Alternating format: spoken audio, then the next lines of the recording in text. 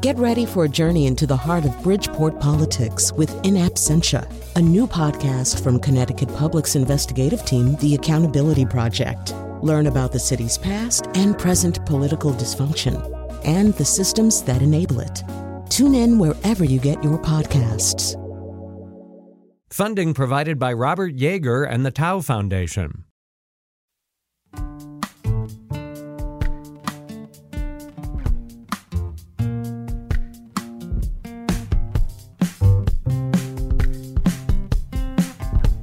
This is Where We Live on Connecticut Public Radio. I'm Lucy Nalpathanchel. The U.S. Surgeon General has issued a public health advisory calling attention to the mental health challenges children are experiencing. Dr. Vivek Murthy says depression and anxiety have doubled among youth in the pandemic. And early this year, emergency department visits in the U.S. for suspected suicide attempts were 51% higher for adolescent girls when compared to 2019.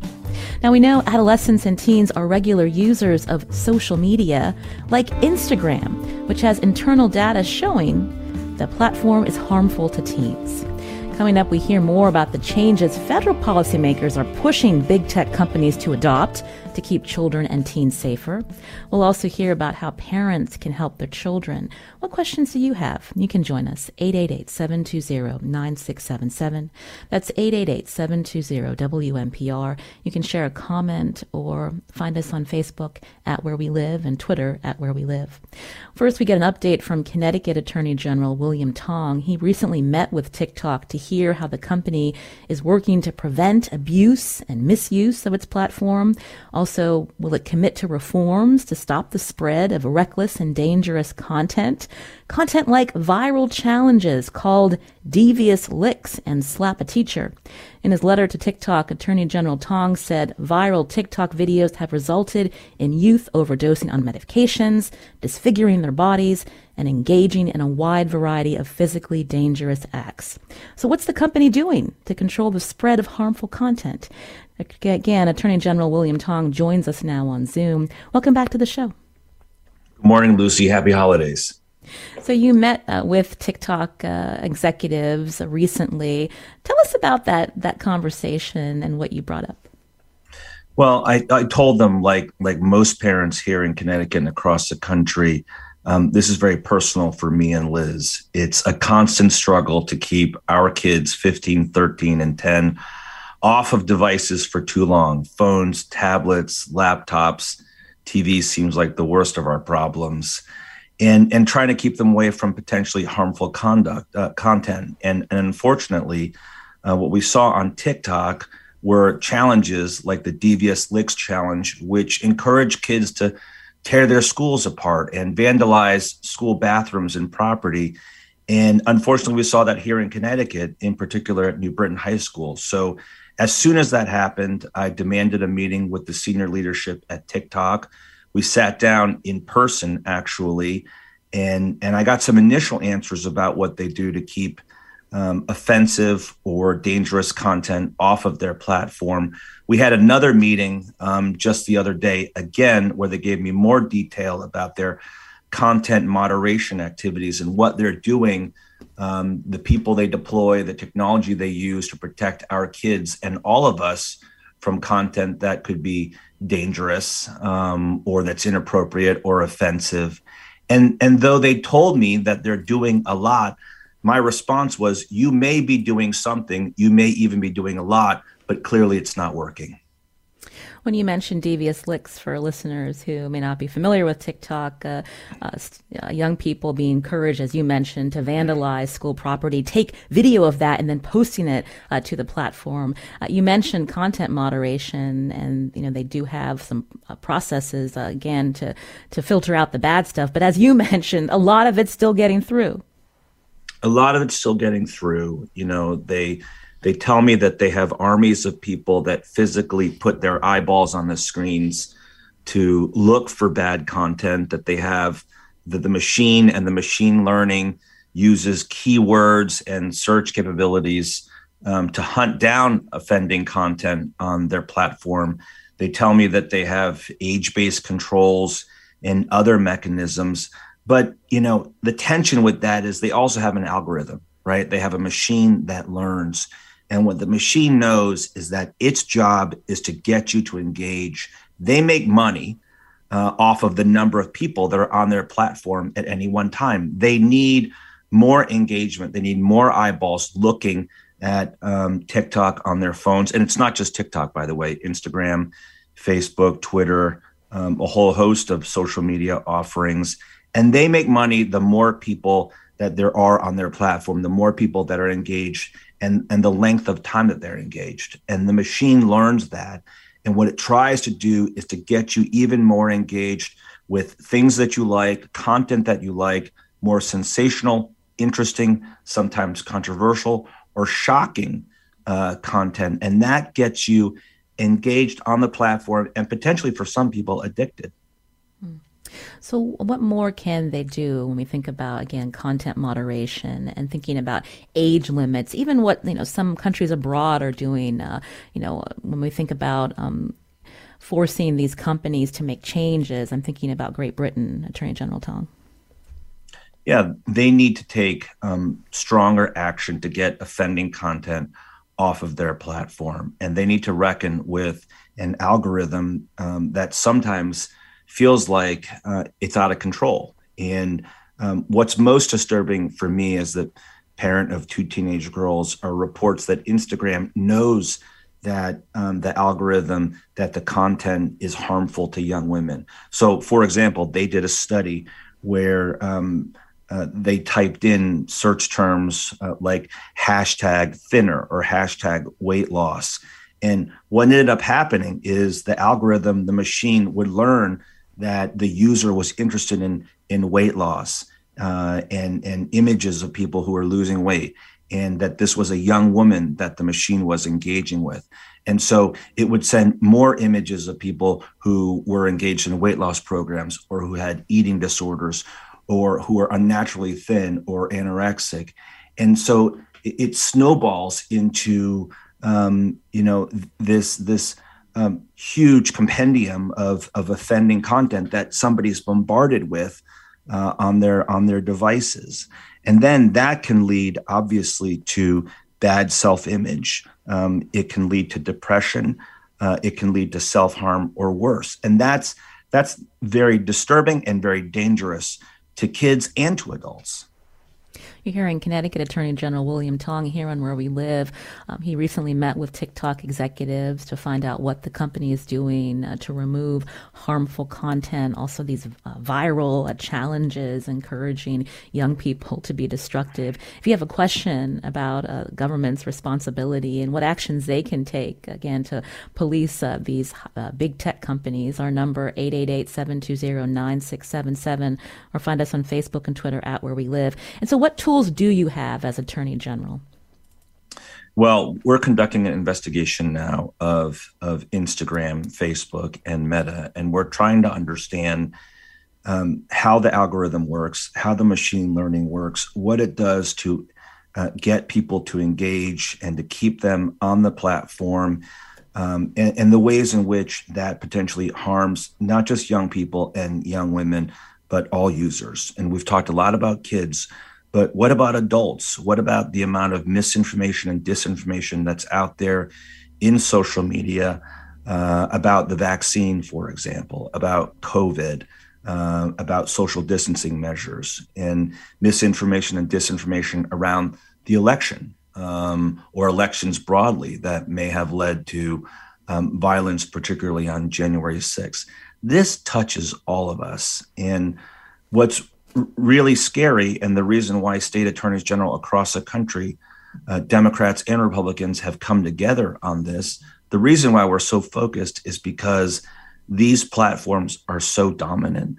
They're such a part of our everyday lives. And many of us, including me, we stay in touch with friends and relatives and celebrate the holidays through social media. We buy holiday gifts through social media and marketplace. We conduct so much business. We do school and work through our computers and social media and the internet. It is such a part of our lives that it's hard for us, if not impossible for us, to disengage from it. And because it's so dominant, We need to know whether it's causing us harm long term and putting people at risk, particularly our kids. And that's why we're taking strong action as a community of states and attorneys general to hold these social media platforms, including Instagram, accountable. When you say to hold them accountable, looking at how these companies may be violating consumer protection laws when we think about misuse and abuse? Correct. Connecticut has a very strong consumer protection law, the Connecticut Unfair Trade Practices Act. States across the country have similar laws, and that empowers the state acting through the Attorney General to protect consumers from harm and to also protect consumers from unfair and deceptive acts and practices. Those are the technical legal terms. So to protect us from commercial practices that put us at risk and may do us harm, but also to protect us from companies that may be lying to us, that may not be telling us the truth about the products they're offering, about their platform, about what they're doing to keep us safe. So all of that is the focus of my work and the work of most attorneys general across this country.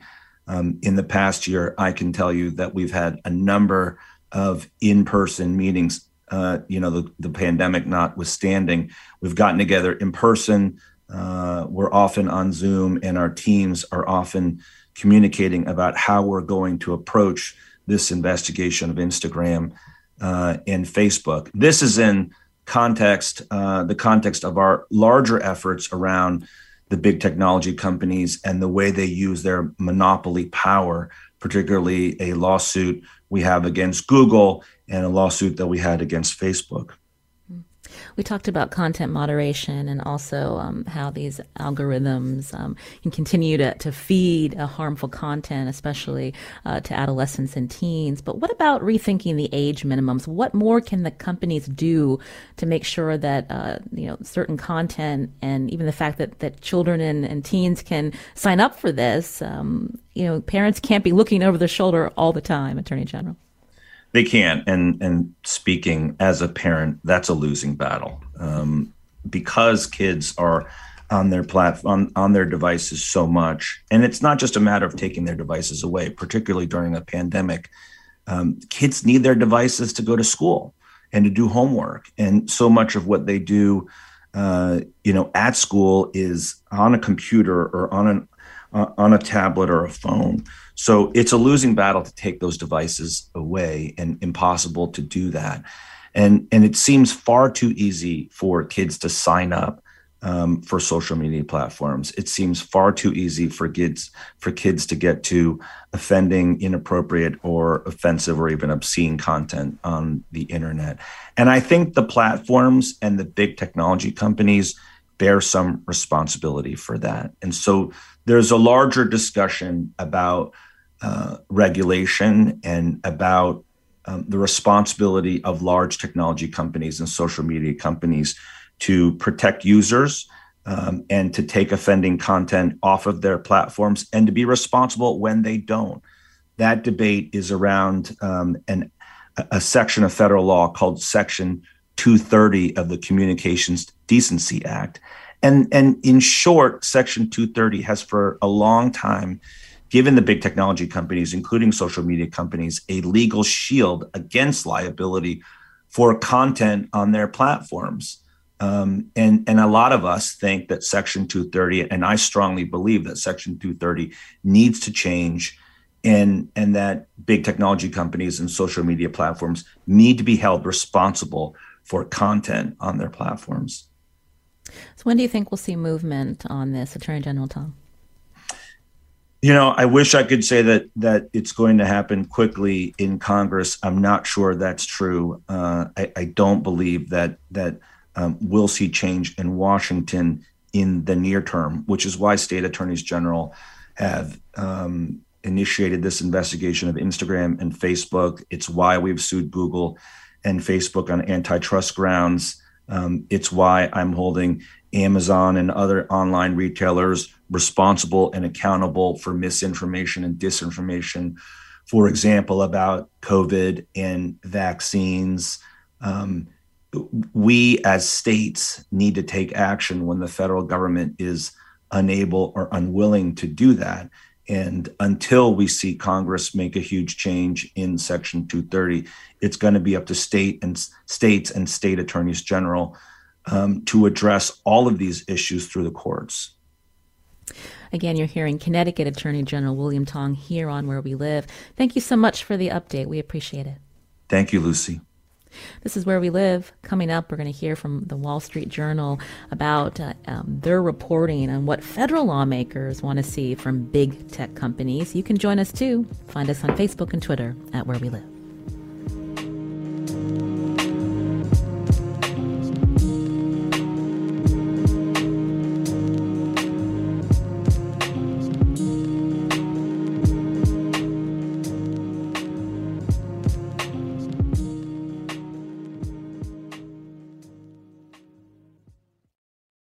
Support for this podcast comes from Hartford Healthcare. Elevating Health is funded by Hartford Healthcare. ECMO is a leading-edge, life-saving treatment for patients with cardiac or respiratory failure. Dr. Jason Gluck, director of the Mechanical Circulatory Support Program and Emergency Cardiac Care at Hartford Hospital, explains what it is. So ECMO stands for extracorporeal membrane oxygenation, outside the body oxygenation of blood. It's a life support technique that's used by highly sophisticated medical systems for patients with severe heart or lung failure. The technique involves removing blood from the body, oxygenating it, and then returning it back. ECMO procedures happen in the ICU, but not all hospitals are equipped with the necessary technology and staff. Dr. Gluck describes Hartford Hospital's ECMO Go team. So ECMO is considered when treatments have failed. And in our center, with a special ECMO on the Go team, we'll actually take that technology to their hospital and help them out there if they need to stabilize the patient and then bring them back to Hartford for recovery. For more information, go to ctpublic.org/elevatinghealth. This is Where We Live on Connecticut Public Radio. I'm Lucy Nalpathanchel. Today we're talking about social media and what can be done when some of that content is harmful to adolescents and teens. We just heard from Connecticut Attorney General William Tong. He and his counterparts in other states investigating Meta, the company formerly known as Facebook, to see if it violated any consumer protection laws over the way it markets its platform Instagram to children and young adults. Now, Instagram was the subject of a recent Senate hearing over its internal research that was leaked by a whistleblower, showing how the app is harmful to some teens. With an update, joining us now is Georgia Wells, a tech reporter for the Wall Street Journal. Georgia, welcome to the show. Hey, Lucy. Thank you for having me. It was the Wall Street Journal's Facebook files that really blew the lid off of this internal research and the whistleblower, talking about how the content on Instagram can be harmful to adolescents and teens. I keep thinking back to that one slide, Georgia, from 2019, where Facebook researchers wrote, "We make body image issues worse for 1 in 3 girls." That's really troubling. That slide was really striking when we came across it. It really gets at this issue of negative social comparison that can occur on Instagram. And that's when users are scrolling through the content. And rather than looking at the content with the perspective of, I want to learn about these people, that's when instead users start doing how do I stack up next to these people? And in the documents, what we saw is tremendous amounts of research Facebook's Instagram unit had conducted that showed that for many teens, and in particular teen girls, the harmful effects of some of this negative social comparison could be particularly stark. There was the hearing before the Senate last week focused on Instagram, what the whistleblower helped uncover related to that internal research. Tell us about some of the takeaways or surprises, Georgia. Yeah, so that was the first time that Adam Mosseri has ever testified on Capitol Hill. He's the head of Instagram. And really, what really was striking about this testimony was less what he said and more what we heard from the lawmakers. And a source pointed this out to me yesterday, that if you had looked at a transcript of all the questions and statements from the lawmakers, and if you had covered up their names and their party affiliations, for the most part, it would have been really, really hard to determine from the content of what they were saying who was a Republican and who was a Democrat. And so that demonstrated this bipartisan level of understanding of these issues and bipartisan support, for the most part, to do something about these issues that's pretty unprecedented when it comes to kind of lawmakers at the federal level grappling with ways they might want to regulate social media. I also thought it was interesting when we heard from Adam Mosseri, again, the Instagram head, at this hearing, how he defended Instagram with a lot of pointed questions from lawmakers. I just wanted to play this clip. Respectfully, I don't believe the research suggests that our products are addictive. Research actually shows that on 11 of 12 difficult issues that teens face, teens are struggling, said Instagram helps more than harms. Now, we always care about how people feel about their experiences on our platform, and it's my responsibility as the head of Instagram to do everything I can to help keep people safe, and we're going to continue to do so. So what were your thoughts, Georgia, when you heard that come out of Adam Mosseri? Again, there's so much more benefit from Instagram than harmful. What's your take? I think it's a really interesting issue. I've brought that kind of statement from Instagram to several academics who study public health and the effects of social media in general. And one of the things they pointed out is that just in psychology and in people's kind of experience with the world, there can be sort of a negativity bias. So Professor Brian Primack at the University of Arkansas pointed out to me the other day that if you're taking 4 classes and you're getting 3 A's and a C, probably the C is going to be what's on your mind and what's kind of, consuming more of your like emotional state for that day. So when Adam Mosseri points out that like on 11 out of 12 of the issues that Instagram was tracking, teens actually reported better outcomes, that makes sense. Maybe teens do kind of find greater levels of like a sense of connection with their friends. But for that 12th issue, it really matters how serious is that negative effect the teens might be having. And for a teenager who's struggling with body issues, if that means that their eating disorder tips from being managed to maybe not managed so well, I think a parent would really want to know. Before that Senate hearing, it was also interesting how Instagram, Facebook rolled out new guidelines to help with content moderation, like these take a break if a user is on too long, or the fact that the company still wants to stress parental autonomy. A lot of attention on Meta now, which was formerly Facebook. I think it's the 4th time in the last couple of years that they've come before the Senate to talk about these issues. And there's still a lot that gets through, something that we talked with Attorney General William Tong about, a lot of the bad stuff, despite all of these safety measures, supposedly, that are in front of teens and children. Can you talk about that and the experiments that lawmakers have done to show that there's a lot of work that needs to be done? The experiments the lawmakers have done, I found really striking. So what that was referring to is Senators Blumenthal from Connecticut, Blackburn from Tennessee, and several other senators as well, whose names I'm forgetting. During the testimony, they talked about their own staffers had done these different things where they would create dummy accounts on Instagram to really dive in and get their hands dirty and see like what would a hypothetical teenager be seeing on Instagram. And this is such a difference from 2018 when I and some of my colleagues were covering some of the hearings where Facebook was testifying about the Cambridge Analytica data scandal. And at that time, that was when Orrin Hatch kind of asked the famous question about, asking Mark Zuckerberg, the CEO of Facebook, like, how do you make money? And Mark Zuckerberg responded. His response turned into a meme later, but it was, Senator, we sell ads. And so at that time, that senators often lacked just like a basic understanding of how this company worked. But last week, when we saw these senators talking about their own experiments to figure out kind of what was getting through on Instagram and what wasn't, and what were they seeing, there's this level of sophistication now that was not there 3 years ago. And so whether or not this new sophistication translates into action and like legislative solutions, I don't know about that, but it's really a sea change in terms of the conversation we're hearing from Capitol Hill right now. You mentioned our Senator Richard Blumenthal, who's also a chair of the Senate's Consumer Protection Subcommittee. He expressed reservations that Meta, formerly Facebook, would really make these necessary changes to protect its young users. Let's hear it. I believe that the time for self-policing and self-regulation is over.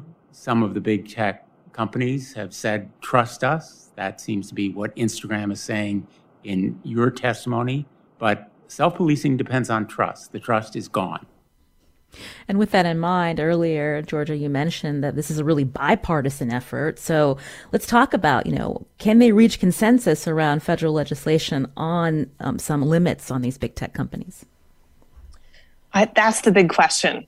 For all of the policy advocates, kind of lawyers, parents, teachers watching the hearings right now, I think the big question is how much can be done, especially because there aren't that many legislative sessions between now and when the midterm elections will likely begin to take over the conversation. And so with this newfound bipartisan level of support, I think I'm hearing a lot of anxiety. I'm hearing kind of a split message. I'm hearing relief that there's bipartisan support, but anxiety around whether federal lawmakers will manage to get anything done. This is where some of the people I'm talking to are more optimistic that the attorneys general, I know earlier you were speaking to Connecticut's attorney general, there's some optimism that the attorneys general will have an easier time actually kind of making concrete progress on these issues than the federal lawmakers in the short term. You're hearing Georgia Wells here on Where We Live. She's tech reporter with the Wall Street Journal as we talk about this recent Senate hearing focused on Instagram and what lawmakers and the public know about internal research showing that some of the content on these social media apps is harmful to adolescents and teens. You can join us if you have a question or comment, 888-720-9677, or find us on Facebook and Twitter at Where We Live.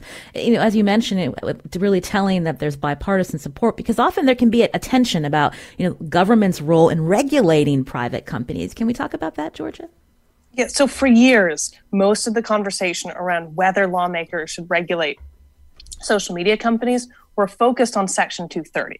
And Section 230 is it provides a degree of, or it shields tech companies from liability about the content that's on their platform. And so what that means is conversations around should they do more around misinformation or should they do more around hate speech? Those are questions of whether Section 230 should be amended. And often those conversations, especially at the federal level, would devolve into partisan debates. And so typically Republicans would kind of argue for less reform of 230 insofar as wanting to, protect free speech and really kind of come down on the side of protecting people's rights to say what they want on social media. Often Democrats would really focus on the need for the platforms to do more around fake content, particularly harmful fake content on their platforms. And so that kind of created this impasse of, it turned the conversation around whether to regulate social media companies into essentially a referendum on free speech, which was just not really going to go anywhere. But now both parties appear to be aligned around the idea that they need to do more to protect children on the internet, or if not the internet, to protect children on social media apps. And how much of what's happening across the pond, so to speak, with these tech companies is maybe providing that extra nudge, if at all, Georgia? I'm thinking of the standards that I'd mentioned with Attorney General Tong, what Britain is doing, child protection standards that are regulating these companies in a way we're not seeing here yet. Yeah, so Europe is really poised to pass an overhaul of kind of digital governance and regulation for social media companies that it will certainly absolutely change the landscape for social media and the rights of children on social media in Europe. The question is will that have any spillover effects for us in the US? And so will lawmakers here look to Europe for inspiration, or will tech companies as they make changes to accommodate those changes, will they actually just make some of those changes for the US as well, just because it's easier to implement the same version of an app in multiple markets rather than to make kind of a separate, walled garden for each country they operate in. I was thinking too, a suggestion from Adam Mosseri, the Instagram head, suggesting there would be an industry body to come up with these guidelines, like age verification or age-appropriate experiences, maybe more effective parental controls. What's your take on that, Georgia? Letting industry lead the way? I mean, isn't that the problem we're at right now? Well, so I think the age verification question is a really interesting one, but per Adam Mosseri's statement about the, potentially an industry association. So following the hearing, Senators Blumenthal and Blackburn held a press conference in which Senator Blackburn said, actually, we have bodies that regulate, and they're not industry associations. They're called the FTC. So that sounded like a pretty spicy statement coming out of her office, that lawmakers really don't appear to view this idea of an industry association as the answer right now, given this lack of trust that, for years these issues have persisted, and that the companies appear to have only addressed them when forced to do so rather than at their own kind of behest or urging. And what will you be watching in the weeks and months ahead, Georgia? When we think about this heightened attention on big tech companies, the fact that Instagram for kids, that idea has been postponed. I think some parents are breathing a sigh of relief there. Yeah, the Instagram for kids is one of the top things I'm going to be watching, because as you mentioned, Facebook, Meta, Instagram, whatever you want to call it, they've said they've postponed it, but postpone, what does that actually mean? And we haven't gotten that many more details about it. And many of the lawmakers last week were asking for more details from Adam Mosseri about Instagram for kids, because Facebook has repeatedly described the need for Instagram for kids as because kids are already on Instagram. They need a separate place that would be just for them. But many of the lawmakers I'm speaking to are really concerned that if Instagram doesn't actually address how to keep children off of the regular Instagram app, what would keep children from staying on the regular Instagram app? Why would kids go over to the version for children? And might this just increase the size of the market for the number of children that Instagram is kind of serving its products to? So that will be really interesting to see what happens. And also scrutiny of TikTok and YouTube continues as well. Georgia Wells, we'd love to have you back on the show. Again, tech reporter for the Wall Street Journal. Thanks for your time today. Thank you, Lucy. This is Where We Live on Connecticut Public Radio. After the break, what do parents need to know to help their children use social media in a way that isn't harmful? We talk to Common Sense Media. This is Where We Live on Connecticut Public Radio. I'm Lucy Nalpathanchel. We've been talking about the effects of social media on adolescents and teens and the changes policymakers want to see from big tech companies. Now, while Americans wait to see if legislation can make a difference, there are useful tips for parents who want to make sure their kids are using these apps safely. Joining us now on Zoom is Michael Robb, Senior Director of Research at Common Sense. This is a national nonprofit that researches the role of media in the lives of children. Michael, welcome to the show. Great to be here. Thank you so much. It's challenging times for parents when we think about ways to keep our children safe. So much information out there, so many apps at our children's fingertips. And so when we think about the uses of social media, there are some benefits. We don't want to discount those, but thinking about ways to help children navigate them, Michael, what are some tips for parents? Yeah, I think it helps to be empathetic when you think about your kids and their relationship to social media. The thing that we know about adolescence is that it is really characterized by a real heightened sensitivity to social evaluation. It's a time when they're exploring their identities. It's a time when they're developing, really close friendships with their friends. And their social media use is really perfectly aligned with a lot of those developmental goals. And by the way, those are things that all happen before social media and will happen long after social media. So when we're thinking about this, I think it's important to just kind of be understanding that these are things that kids are always going to want to do, no matter whether it's technology or not. So if your kids are using social media, it's never too late to just start to listen to them. And I think it can be very easy for parents to maybe dismiss social media, as superficial or not healthy for kids. But for many tweens and teens, it's their social lives. So being careful not to judge. Even though you may think Snapchat or TikTok is kind of dumb, your kid doesn't necessarily. And like I said, connecting with their friends on these social platforms is just kind of a normal part of their child development. So for you, you're seeing it as just like hours on the phone. For them, it means, lots of memes and like crazy stuff and whatever. And so you kind of just have to accept that it's important to them. The important thing is trying to set up environments in which it's going to be safe for them to experience these things and to be able to be social with their friends in online spaces. When you say set up environments, what do you mean? Because when I see the reports like from Georgia Wells, the Wall Street Journal, that a lot of children are getting on social media who are younger than 13. I have a 10-year-old in my house. That worries me.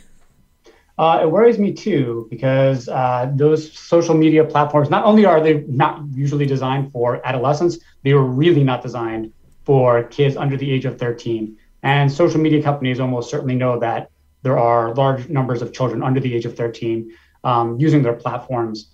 It would really be, I think, both in the tech companies' best interests as well as kids' best interests if the social media platforms were designed not necessarily with keeping people's attention as kind of the end goal, but as, well, what about the health and user well-being, right? So if they were designing as like, how do we maximize kids' health and safety and well-being, I think you'd probably see a different suite of products, or at least certain different kinds of features that were enabled from the get-go that might make it safe.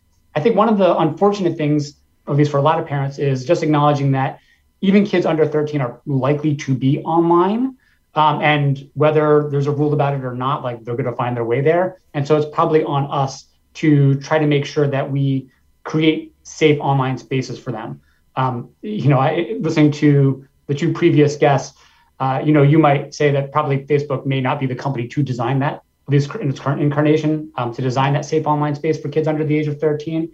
But certainly there's a space for somebody to be thinking a lot more critically about it than they are now. And what about parents? When we think about how we model our use of social media apps, because kids are paying attention, right?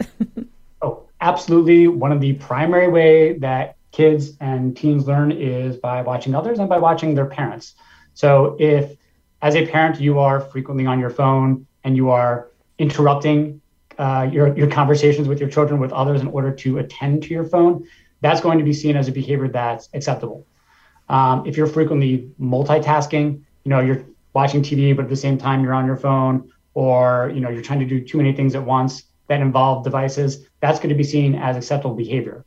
What would be helpful is for parents to model even little things at first, just set aside some times and places where maybe it's good to just shut off entirely. So, having meal times be a time where everybody just shuts off and is together, or modeling that, bedtime is a time where, after 9 o'clock or 10 o'clock, the Wi-Fi is turned off, everyone takes a break and we don't interrupt our sleep. There are little things that parents, I think, can do to help model for their kids what would be much more kind of health promoting behaviors in ways that aren't just shut it down, which a kid will naturally turn away from. The role of parents is certainly important, but what are you seeing in terms of how schools are getting involved in this conversation about using social media apps? What is helpful and what's harmful, Michael?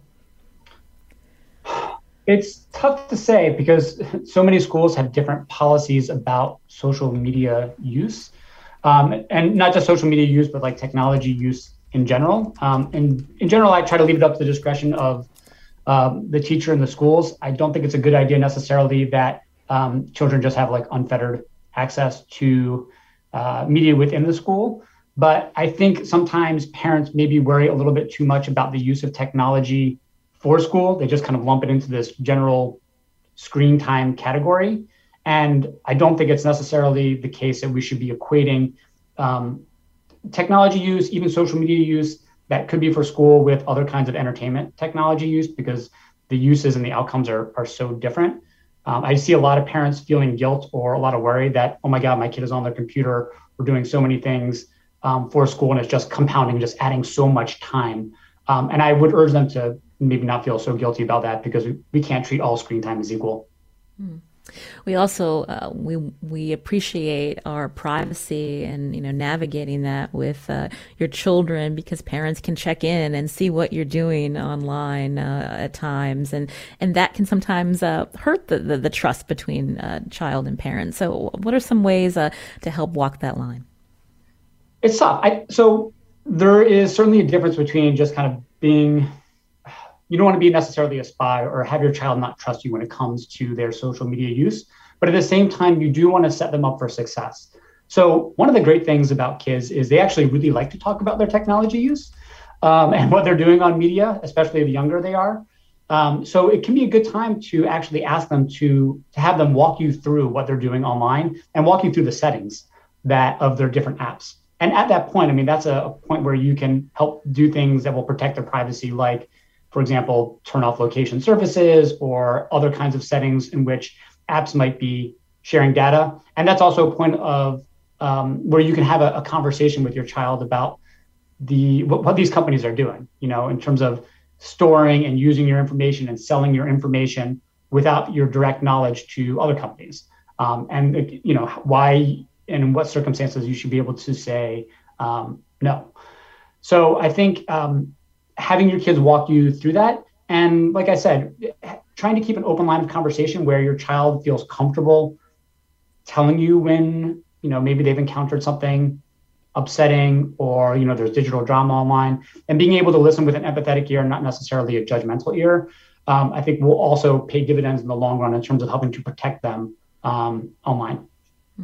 Earlier, we talked about what some remedies could be on the federal level. That's, of course, still being ironed out. But just expecting tech companies to do a better job thinking about privacy, not expecting children to know how to, Yes. to set their privacy settings and make sure that things are not public. It's ludicrous. The amount of pressure and responsibility that has been kind of offloaded to parents and children, I think is kind of ridiculous. By default, especially because we think typically of children as being a special audience with special needs, things should be opt-in and not opt-out. So, lots of times it's the case when a child installs a social media app on their phone, they're opted into all kinds of data sharing or to sharing particular kinds of information that they shouldn't be. And it would be, I think, really in the best interest of kids if the tech companies were really assessing and addressing the risks that children are facing by potential use of their product at the very front end of development, as opposed to putting something out there and just kind of iterating and being like, well, that didn't kind of work. There's that ethos of, work fast and break things. And I don't think that necessarily works when you're talking about serving kids. Because in the end, the kids are going to be doing things that you don't expect or putting themselves in situations that could be harmful to their mental or even physical health. And so they have to be extra careful when they put those things out there, that the default settings and default features aren't things that are likely to result in user harm. We'll have to leave it there. Michael Robb, Senior Director of Research at Common Sense. Thank you for your time today. We appreciate your perspective. Thank you. I'm Lucy Nalpathanchil. Today's show is produced by Tess Terrible.